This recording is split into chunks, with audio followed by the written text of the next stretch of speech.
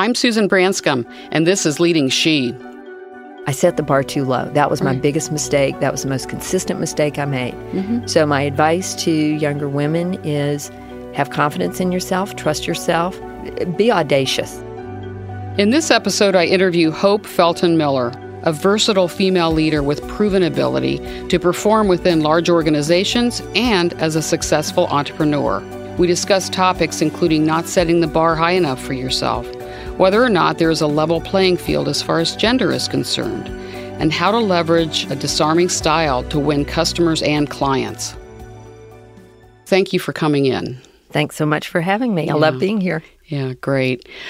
Hope founded her own company. She's had a long and successful career, and we know each other through the YWCA and our board service, and that's how we met, and I've always liked you, and you were one of my very short list of people I wanted to interview first. Thank you. That's great. But let's start by, why don't you give us your background, your career, and kind of where you started and where you ended up, and let's start there. Well, I'll give you the short version because it's been a long and circuitous route. I started, like so many people, studying in college something I liked, which was science, and I have degrees in biology and medical technology, and I worked for several years in medical technology before realizing that while I found the subject matter interesting, I really didn't like the work that much and decided I wanted to do something else. It's a whole nother story, but What didn't you like about the work? Let me interrupt you there. What didn't you like about it? It was, in a word, I would say it had more to do with my hands than my head most of the time, and I really live in my head. I'm not that good with my hands.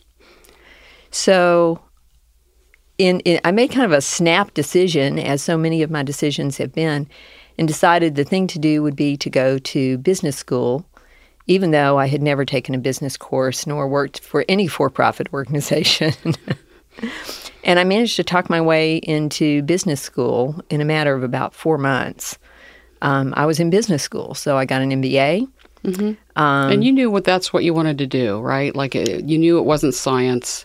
This was the other thing, and other people were like, well, you want to do what? And then you said, okay, I want to do business. I want to get into business. Well, it was a little more complicated than that. But, again, sometimes you start out in one direction and then you find the path leads in another.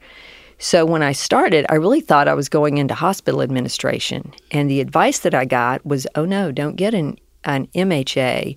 Get an MBA, it will be more valuable to you in hospital administration. But then I got into the business world and found that, this profit thing was kind of interesting. And one thing led to another. And the next thing you know, I'm, working for a Fortune 50 company with a shockingly small amount of background. I had a degree. I did not have a lot of practical experience going into that. So I spent about almost 15 years there. Okay. And I look back on it now and think that was a miracle because I did fairly well. But I was not in the place that I was meant to be. Again, 20/20 hindsight. And you knew that. You felt that. Yeah. By the time I left, I knew I had been in the wrong place. And when I say the wrong place, that's not really fair. Remember that I went into it with very little experience. And I look back on those years and I say, gee, I learned so much. And I learned from the best. And I came out with a great network. It really set me up for success in my own business. So when I started my own business, I was all set to go. It felt as comfortable as an old shoe. It was, in fact, what I was meant to do, but I was prepared for it. Yeah, and when did that happen? How long you were with the Fortune 50 company, and then you started your own business? You knew that that's what you were meant to do. How old were you then, and what was behind that decision? Well, I come from a family of entrepreneurs, so I guess that was always in my head as something that I would want to do. And when I finally made the decision, I had just had a baby. I was 41 years old, and I said, if I'm ever going to do this, now is the time to do it. And I looked at the two possible paths and said, I'm going that way. I'm turning right, making a career switch. So I did. And again, looking back, I was never scared. I never felt like I was making a risky decision. I knew I could do it. Yeah, I was 40 when I started my company with partners, and I knew in my heart, and I knew as far as ambition and motivation that this is where I belonged. I was scared, and I had a lot of naysayers. Did you have naysayers that said, "What are you doing?" Actually, not so much, because again, I come from a family of entrepreneurs. So nobody thought that was odd within my family. Right. And the people around me, it was kind of interesting. Actually, I think I got a bit of envy, a little bit of envy, and that you wanted to have your own company. Well, right, and it was weren't you scared, and weren't you why did you think this was a good thing to do, and but people were very curious about it more than naysaying. So tell me, Felton Willis, what do you do? Well, the quick background: when I was in the corporate world, I was in marketing, so I was a heavy user of market research.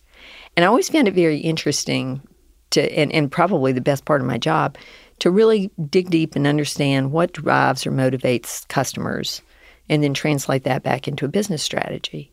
So when I started my own company, I said, oh, market research, surely I can figure that out. I've seen a lot of reports and things, and this is what I really love to do. And I chose to specialize in qualitative research. So that's interviews. At that time, it was focus groups, heavy on focus groups. It's evolved a good bit, but it's still all about interviewing people. And I'm good at that. And with the business background I had, again, it set me up to be able to think like a client and say, all right, here's what they said, here's what it means, and here's what you should do with your business. So it was easy to translate it all the way into the business recommendation, which not all researchers can do. That's great.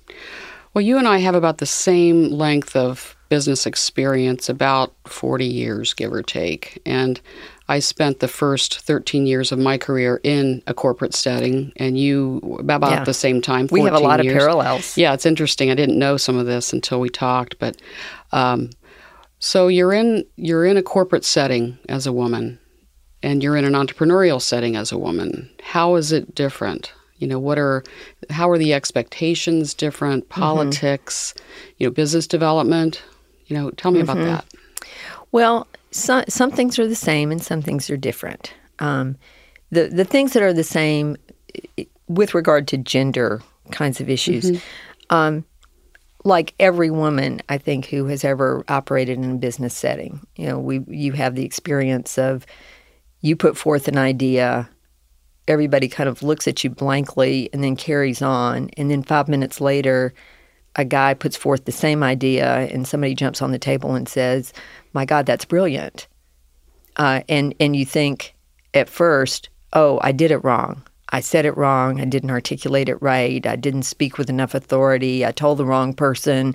It's somehow your fault. And it's not. It's not. It's just not. Did you have the opportunity to say, wait a minute, I just said that. It was my idea. Did you have that opportunity? Not often. Not very often. And again, for early in my career. Right. We're going along. Again, I kept thinking, oh, it's my fault. I need to learn how to do something different. Say it the way he said it. Right. Even though that may not have been it at all. Exactly. So things like that are kind of the same. You do have to, we've talked about this a good bit, and people listening can't see me, but I'm exceptionally short. And I have a Southern accent. So, I can hear that. Yeah. And I can dial it up if you want. Make it stronger or not as strong as you need to. But I've never worked very hard to get rid of it. But it is true that when people first meet me, I think their first thought is, oh, this is a woman. She's not very tough. Maybe a little delicate. I might have to treat her with white, gloves a little bit. And the Southern accent, people's first foot down is, oh, this person's a little mentally slow or moves at a slower pace. Not everyone thinks that, but I understand what you're saying. Well, and we've talked about that where, if you are white, male, tall, athletic, you have advantages. Mm-hmm. And anyone who is not that way has some kind of I wouldn't say disadvantage, but there are biases. Well, right. That's right? Exactly right. And, and it's not to be, a victim, because a lot of people are disadvantaged. I mean, white men who are short are disadvantaged versus a tall man. Mm-hmm. The data is very clear on all of that. Blondes often do better than, if you're a male, a blonde does better. If you're a female, not so much. And you interview enough people, you know that, right? Right. Well, it's been very interesting in my research career to learn how men and women really approach group tasks differently. Mm-hmm. Women immediately, their MO, and I find this, I'll just take focus groups as an example. While they're in the waiting room waiting, they already start forming a circle and finding common ground. What do you do for a living? Where do your kids go to school? What part of town do you live in? Whatever, they're looking for it. Mm-hmm. And then once you're in the interview session, they very quickly start taking care of each other. So if, somebody thinks, they will often say to me as a moderator, I think you missed what Mary said. Mary, tell her again. So they take care of each other. That's how they bond out there as a group. Men, on the other hand, their first order of business is to establish the hierarchy. They have to know who's going to be the alpha male, who's going to be, the key lieutenants, and, what is the role that everybody's going to play. So I find that when doing a focus group with men, you have to give them a group task to do first, which gives them an opportunity to sort out their roles, and then the group can move forward. If they don't do that. That was coming in reading the power in the room. Right. And women don't always naturally do that. I think I do it, maybe you do it, but, we more are looking for consensus. Like, we're in this together, and the guys are like, all right, who's making the decisions right now? Right. And it's, it's just a difference. And sometimes, either model might be the better way to approach a specific problem or task. But I learned that in research, and then I looked back and thought, this explains a lot of what I have experienced that I didn't understand at the time. Yeah. So you came into this company, Fortune 50 company, and you were a woman, short, and Southern accent. And how do you have examples or stories about how you were treated differently than the men back then? Oh, yeah. Well, there are two that spring to mind, and neither one of them were, probably career defining, but they were at least illustrative. One was, I mentioned that I was in marketing, and we worked with an advertising agency, big New York, Fifth Avenue kind of advertising agency. Now, I was the low man on the totem pole, but, come Christmas, gifts got exchanged and all of that kind of thing. Well, the men, in fact, almost everybody on the team got, something like a bottle of scotch for their, holiday gift. I got some lovely stationery and a book on etiquette that they thought that I would like. They didn't pass that out to the guys, the etiquette book? No, they didn't. So that was, a little bit of a clue as to how I was being seen. So, I knew I had to work on that. Do you like scotch? Not particularly, but but they didn't know that. They didn't know if the guys liked scotch or drinking it. But that's interesting. And when they gave the gifts, I assume that they didn't really even think there was anything wrong with that. They thought, she's not going to like scotch like the men are. Let's give her something more appropriate, some stationery. I mean, I think it was kind of like looking at a bug, on the table and sort of poking it and saying, well, if we do this, what will it do? But, I was very much outside the mold. Again, this is a Fortune 50 company. Not only was it male-dominated at that time, and I mean, there were no senior women on the scene, but it was, it was dominated by people mostly from the Northeast, you know, Ivy League schools. I'd gone to a well-respected Southern university, but nevertheless a Southern university, not an Ivy. They didn't really know quite what to do with me. Right. So they were bringing, this is who you are. You're coming into this and probably comparing yourself to other people in the company. How did you, if you didn't feel like you were getting respect, how did you gain respect? Well, there were a couple of things. Through no action of my own, I did bring a good set of IQ points to the table. You're smart. Yeah, and I knew that. You know, I bring that to the table. And I used a strategy that I actually learned in college, which was, in college, the way it worked was you walk in the first day, you sit in the front row, so the professor will see you. But then you don't say anything. Don't say anything until you have something that you know is really smart to say, and then say that. Okay. And that sets the tone for the whole. So you did that in college, course. and then you brought that into your work world. Right. So one of the things I learned was, save your breath for when you can contribute something that you know is smart and important, and that people will appreciate. You know, so you don't make things fuzzy. Good. That was one thing. The other story I wanted to tell you about different treatment, which again in retrospect, it's kind of funny, but it had to do with a performance review. Now that here I'm a year, 2, 3 into my career, and I was having a conference with my 2-up manager, and I'm looking for certainly constructive criticism, feedback, solid feedback, hopefully of, a few compliments.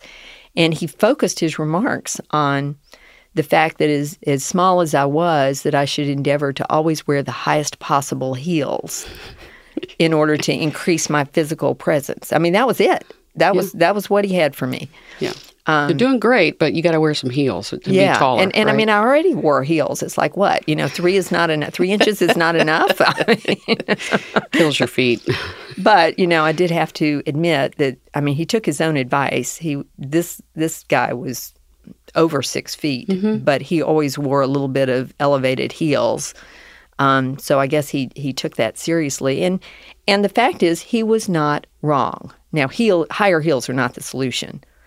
But he was not wrong. I had a small physical presence, and it matters. It makes a difference. And he I'm guessing that he probably didn't really mean anything by it. He was trying to help. It's just constructive criticism. Here's what you ought to do, Yeah. And that, you can't really get away with that today. Like if somebody comes in for a performance review, it's like, yeah, your legs would look better if you had, taller heels or, Yeah. You couldn't do that today. Yeah. And it was all I could do to not laugh. It was like, well, I am not going to have long legs in this life. No, this is not happening. Up, right? So you hear that feedback, and I assume you didn't do anything with it other than to listen to it and take it in. You didn't say anything like, why are you telling me to wear higher heels? And today, would you give advice to a young woman about feedback like that would be how to handle it differently? Or when I was young, it was kind of like I was just trying to get along and not upset the apple cart. Well, I certainly was not going to, talk back to my 2-up boss. And, again, remember, I came into this company really naive about the business world. I was very naive about the business world. So I certainly was not going to push back on my 2-up boss at that time. Right. Now, if I met the same man today, I would have a conversation, of course. Right. But, I've reached senior status now, and, I've have the confidence to know, what is appropriate and what isn't. And of course, he wouldn't say that. But if I were talking to a younger woman today, I might very well say, your physical presence matters. Now, you might manage that. You are what you are physically, right? I would never say wear higher heels. But I might talk about, how do you carry yourself? How do you, what do you wear to have some presence? How do you modulate your voice? Those things are controllable, and they do make a difference. Right. And, what I think you're saying is what I've done around bias. We know the biases exist. So we sort of handle ourselves around the biases. Of course. We're not coming into the office with hoodies on. We're dressing a certain way. We're carrying ourselves a certain way. We're speaking in a way that is professional, So there's a whole sort of a personal brand that you bring to your job. And so when I think about that, it's like, their biases are out there, but as much as you can, if you want to succeed, it's almost like you've got to manage around them, right? Well, exactly. And, you have to think about how you want to be viewed, right? Yes. And if you don't want to be viewed as a shrinking violet, for example, you can't be tentative in how you speak. Right. You have to be willing to take a clear stand. You have to be willing to speak with some confidence and some authority. Whatever you do, don't go up at the end of a sentence as though you're asking a question. Right. That's the thing that drives me crazy. Yeah, that one drives me. Here's another thing, and see what you think about this. There are a lot of women that I've met in their 30s that have these little tiny voices. And I call it the Minnie Mouse voice. Yeah. And it's another thing around biases, that it's hard to respect what she has to say when she's sounding like a 12-year-old, right? So you can naturally bring your voice down to a sort of an alto level, I think. Maybe I'm not... Well, some can and some can't. I mean, this is a matter of, know what you have. Know what you have to work with, what you can control, what you can't control. We're talking here about the physical, but of course that, has to do with other skill sets and things as well. The principle is the same. You really have to be very clear-eyed about what you have, what you can control, and how you want to use it. So, yes, I made a habit a long time ago of speaking in a more alto level voice. Yes, right. I do too. I have too. Yeah. I mean, I did that consciously. I learned to walk very straight. I'm never going to be tall, but, I won't be slouchy. Right. No, my mother taught me that one. Right. Bring the shoulders back. Yeah, exactly. Put your head up, hold your chin up, and go. Right. And, those things, they make a difference. They do. Let's talk about strengths. And I believe that as women, whoever works in business, you bring different strengths in. Tell me about some of the strengths that helped you as you interview people and then as you're delivering that information to the client. Right. I find this interesting about the career path that I have chosen. As I mentioned, in my career, I do less interviewing now. I do more running the company now, but I've done a lot of interviews in my life. And what I found is that one of the reasons I'm good at it is that because I'm small, because I'm Southern, I am so not threatening to anybody. People will tell me things. You can't believe what they'll tell you. Because they trust you sort of automatically, just you're non-threatening. Well, right. I mean, they trust me that I'm not going to do anything, with that information to hurt them. I can communicate very easily that, yes, I am really interested in what you have to say. It is valuable to me, and I really want to understand it and understand it thoroughly, and please help me do that. And they will. They will. So I can get things in an interview that is a big asset in that line of work. I mean, there are other skills, but it is an asset to be small, female with a Southern accent. So they're coming in, they're telling you things that you need to hear to deliver to your client that maybe they wouldn't have given to, a tall, good-looking, athletic man. And that's, that comes naturally to me, and I was raised in the South. I was raised in the South in a time when, women were very gentle and inviting. I know how to do that. Yes. Then, though, I have to take what I learned in the interview, go into the conference room with the clients, and then that's when I put on my more authoritative self, and be able to speak with confidence to say, "Look, here's what they said. Here's what they meant." Connecting the dots and finding the themes and the story and all that. Here's what it means for your business. And most importantly, here's what you should do with your business. Now, those last two steps, not every researcher can do that, and I couldn't do it had I not spent that 15 years as a user of market research, Right. running a business. So I know what people need to do with this information, Right. and I know how to run a business. Sure, and that comes through to the client. And what you've Right. done is you've taken strengths that help you get what you need in the interview, Right.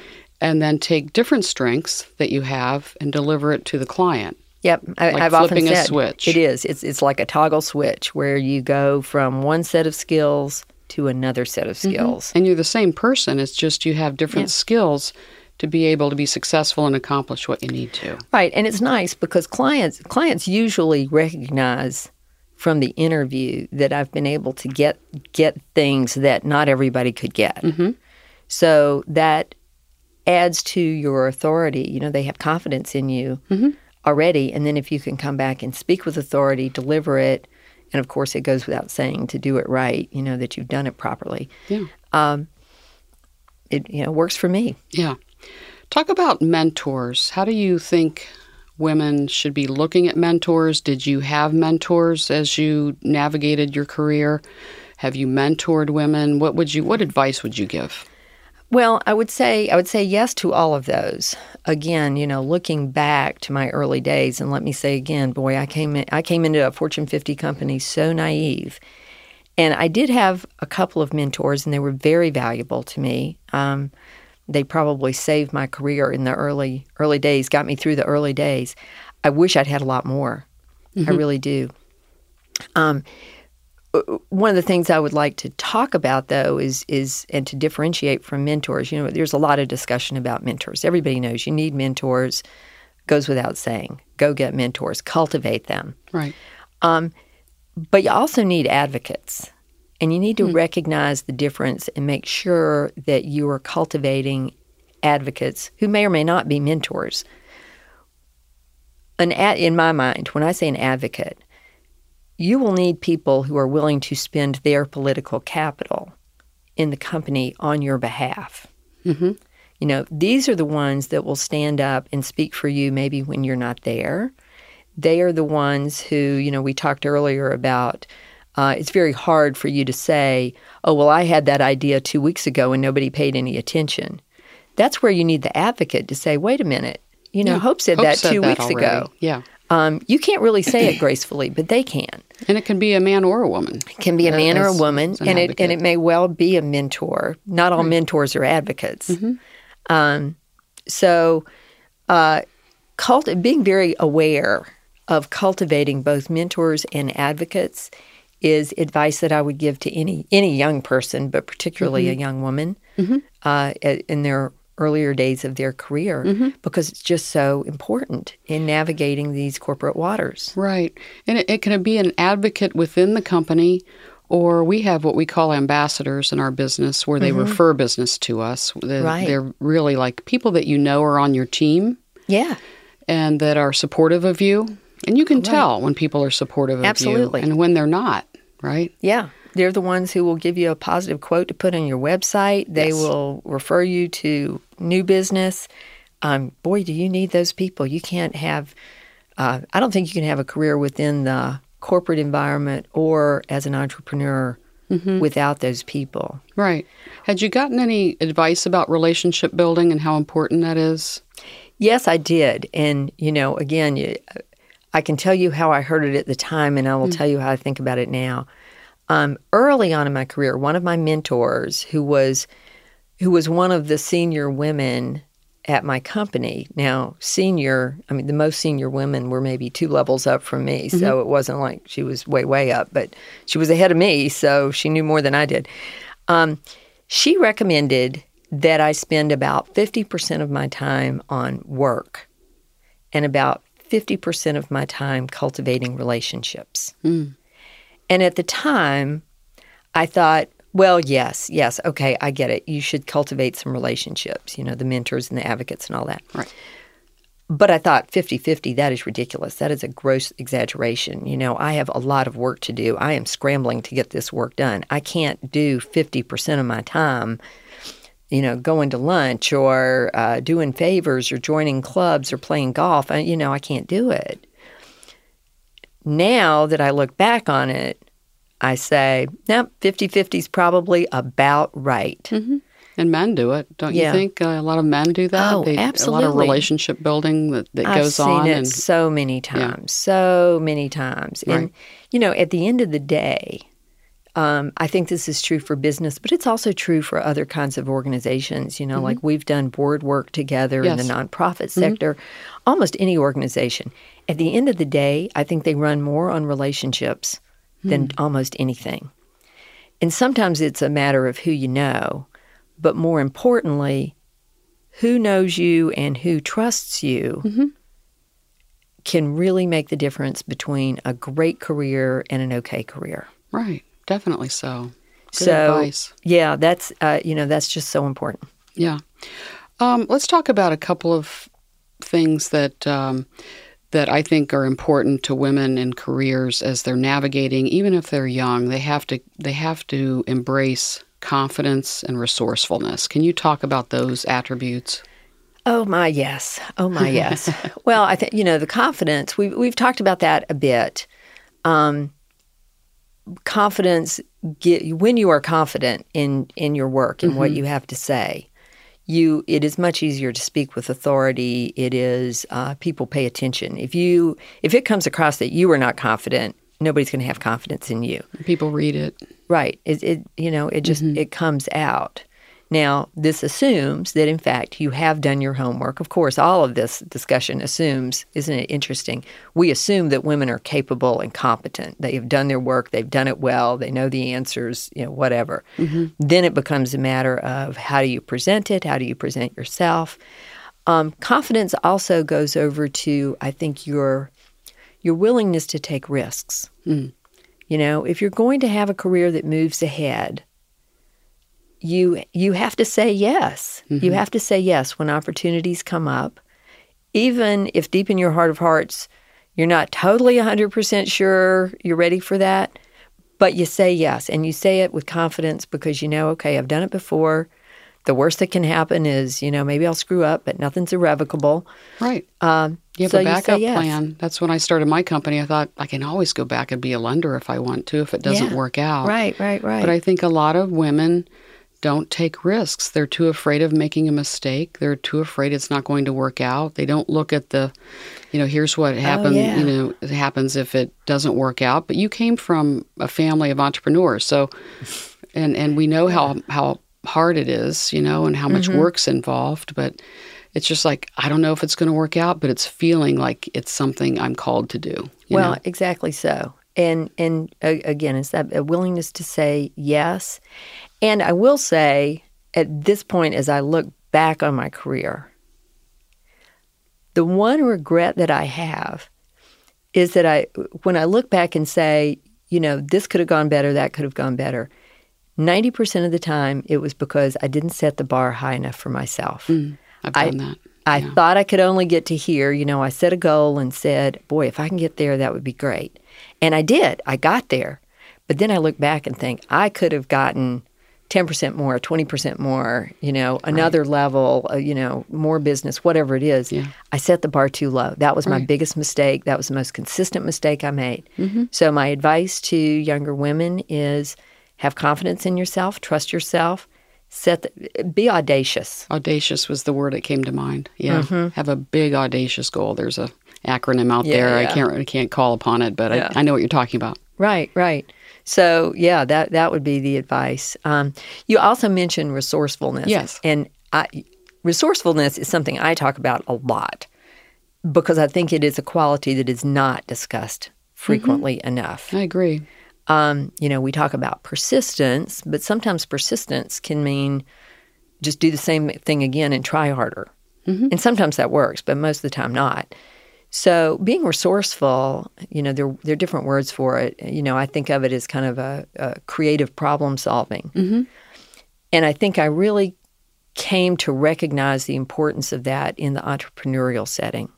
Right. When you're the entrepreneur, the buck stops there. Right. And if there's really an does. obstacle, you've got to find a way to overcome it. That is exactly right. Somehow, some way. Right. In a corporate setting, resourcefulness is also a useful thing. But there tend to be more resources available to you. There are more people around you that will help. When it's your company and everybody, swivels their eyes and looks at you and says, what are we going to do now? You better have an answer. And Right. you might, again, sometimes your first try doesn't work. And that's when you start, you downshift into creative problem-solving mode. And you figure it out. Right. You just do what has to be done. I remember when I walked into my office space, it's probably 2012, and there was a water main break, and our space was flooded. There was 4 inches of water on the floor, and our servers were on the floor. No one could go into their offices, and it was 3 weeks of working with IT and rebuilding drywall and everything. It's just like, and everybody's looking at me, Susan, what do we do now? And it was up to me to make it, Right. get it back to the way it was. Well, right. And you have to figure out, okay, well, if we can't work here, we'll work over there. Or if this strategy's not working, let's try a different strategy or, whatever it may be. And they, those problems, as an entrepreneur, those problems come at you pretty fast. They do. Pretty fast and often. Some days, you walk in and your assistant isn't there, or car didn't start, and the copier isn't working, and deals are, need attention, Right. so. Well, that's the thing. When you're an entrepreneur, and particularly if you're lucky enough to have people working for you, which I do, and I have good people working for me, great people working for me, the easy problems get solved. Somebody else solves them. Right. By the time they get to me, it's, people are really puzzled. It's the tougher ones. Yeah. So I find that as an entrepreneur, I spend a lot of my time solving problems. I know. I understand. I do too. Yeah, but that's good. That's part of you have the ability to do it. Well, and it means everybody else is handling everything else. The bus is going forward. It's only when the wheels fall off the bus that they call you. So that's a good That's thing. right. Susan, help us. Yeah, Hope. yeah, exactly. Let's talk about, we've come a long way. People say, well, women have come a long way, and you and I have seen it when it was, you walk into a room of your industry associates and say, well, I'm like one of 2 women here, or something like that. And now you see a lot more women in the field. But has it changed enough? Do we have a level playing field right now? Do the young women, are they on a level playing field? Do they think they are? Well, they are not on a level playing field. A lot of them think they are. Some of them are astute enough to understand that they aren't. They may or may not understand what's making it unlevel. What is it? Well, it's a lot of things that we've talked about. All the things that go with a glass ceiling. It has to do with how people perceive you. And there's a lot of research. We talked before, for example, about voice. Yes. For a long time, they wouldn't let women anchor the news because they had research, and it's real research. Think about radio. Even if they don't see you, a lower voice, a male voice, carries more authority. People tend to, believe it more. It's more believable. I don't know if it's hardwired, but it is certainly embedded in the culture that we are in at this moment. So all the things that go with being a woman in essentially a man's world. There's also something that I think people, and this is advice that I would give to younger people, that you need to really think about. When managers give people responsibility, whether it is hiring somebody new, giving them new responsibility, promoting them to a new job, it is natural for a manager to think, okay, I'm going to give this responsibility to you. You are going to be making decisions when I am not there. I, the manager, am not there. So I am looking for somebody that I think will make the best decision, which, of course, I think is the decision that I would make.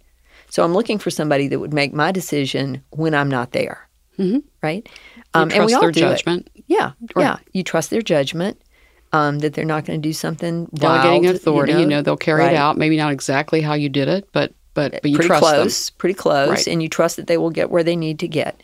So what's your first foot down? Well, I look for somebody who's like me. And the first indication you have is, well, let's look for somebody who looks like me or has a background like mine or an experience base like mine. Now, again, we know from the research that, in fact, diversity leads to better decisions. But the apparently natural thing for humans to do is to create clusters of people who are similar. Yes. Because they hire and promote people who, look like them, act like them, Right. whatever. So you're looking for commonalities.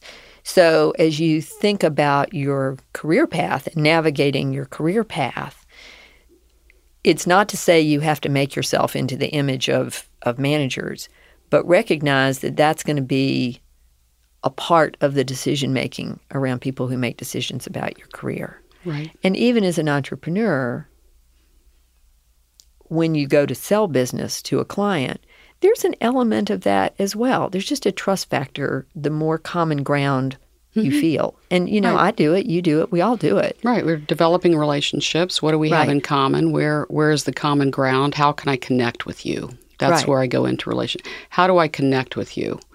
And if they're young, male, it's tougher to connect, but I've always found ways, Well, and that's one of the reasons you're successful. But also, remember what you said. You said it earlier, and I said it too.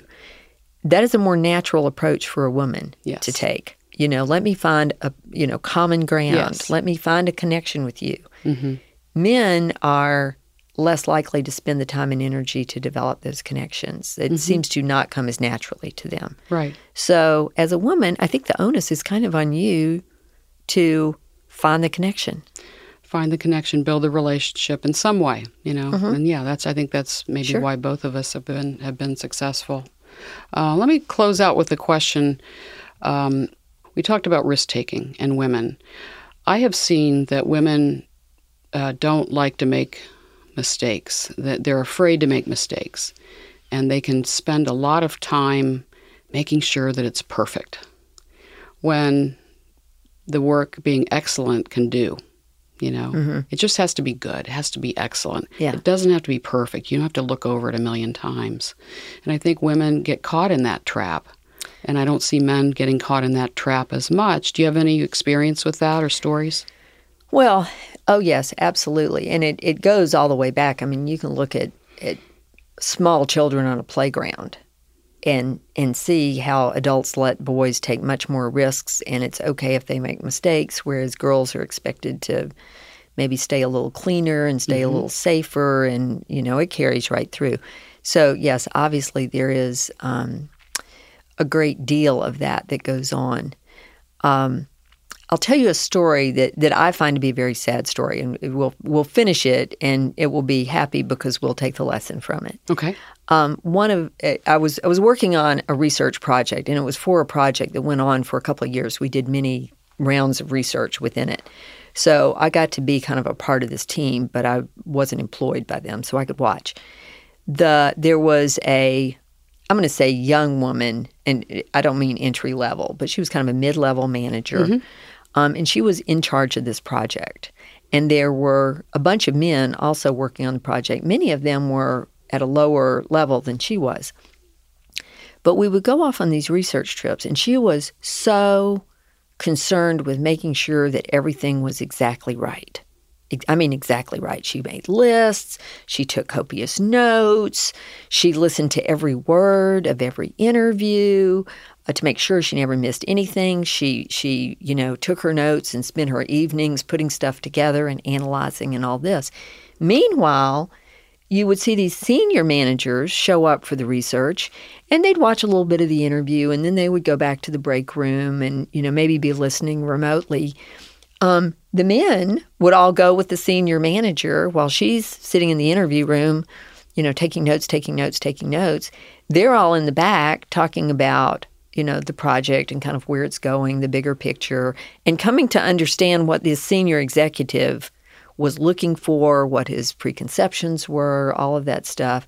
Nights when she's in her hotel room, analyzing all of her notes, they're all out drinking. And, I saw it at the time and I thought, man, this is not going to end well. And it didn't. The men ended up getting promoted. She ended up getting pushed out.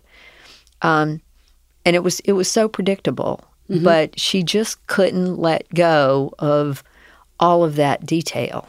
That the work had to be perfect, and that how were people going to look at her if the work wasn't perfect? Right. And she was putting way too much value on thorough, mm-hmm.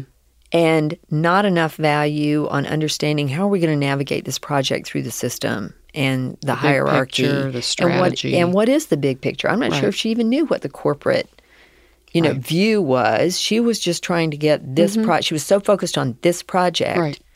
That she, I think, was missing the bigger picture and not building those ever so important relationships. Right. So that's the lesson, is building the relationships, having good work, but not perfect work. Right. She so overdid it. Yeah. Great story. That's going to wrap it up. Any final words? Thank you for coming in, and congratulations on your success with your company. Great job. And congratulations back to you, and congratulations on this great project. Thank you. I'm enjoying it so far. Can't wait to hear it. Yeah. Thanks, Hope. Thank you for listening today. Please subscribe, rate, and write a review. Follow us on Instagram at Leading She. And visit our website, leadingshe.com, where we have many great ideas for women leaders.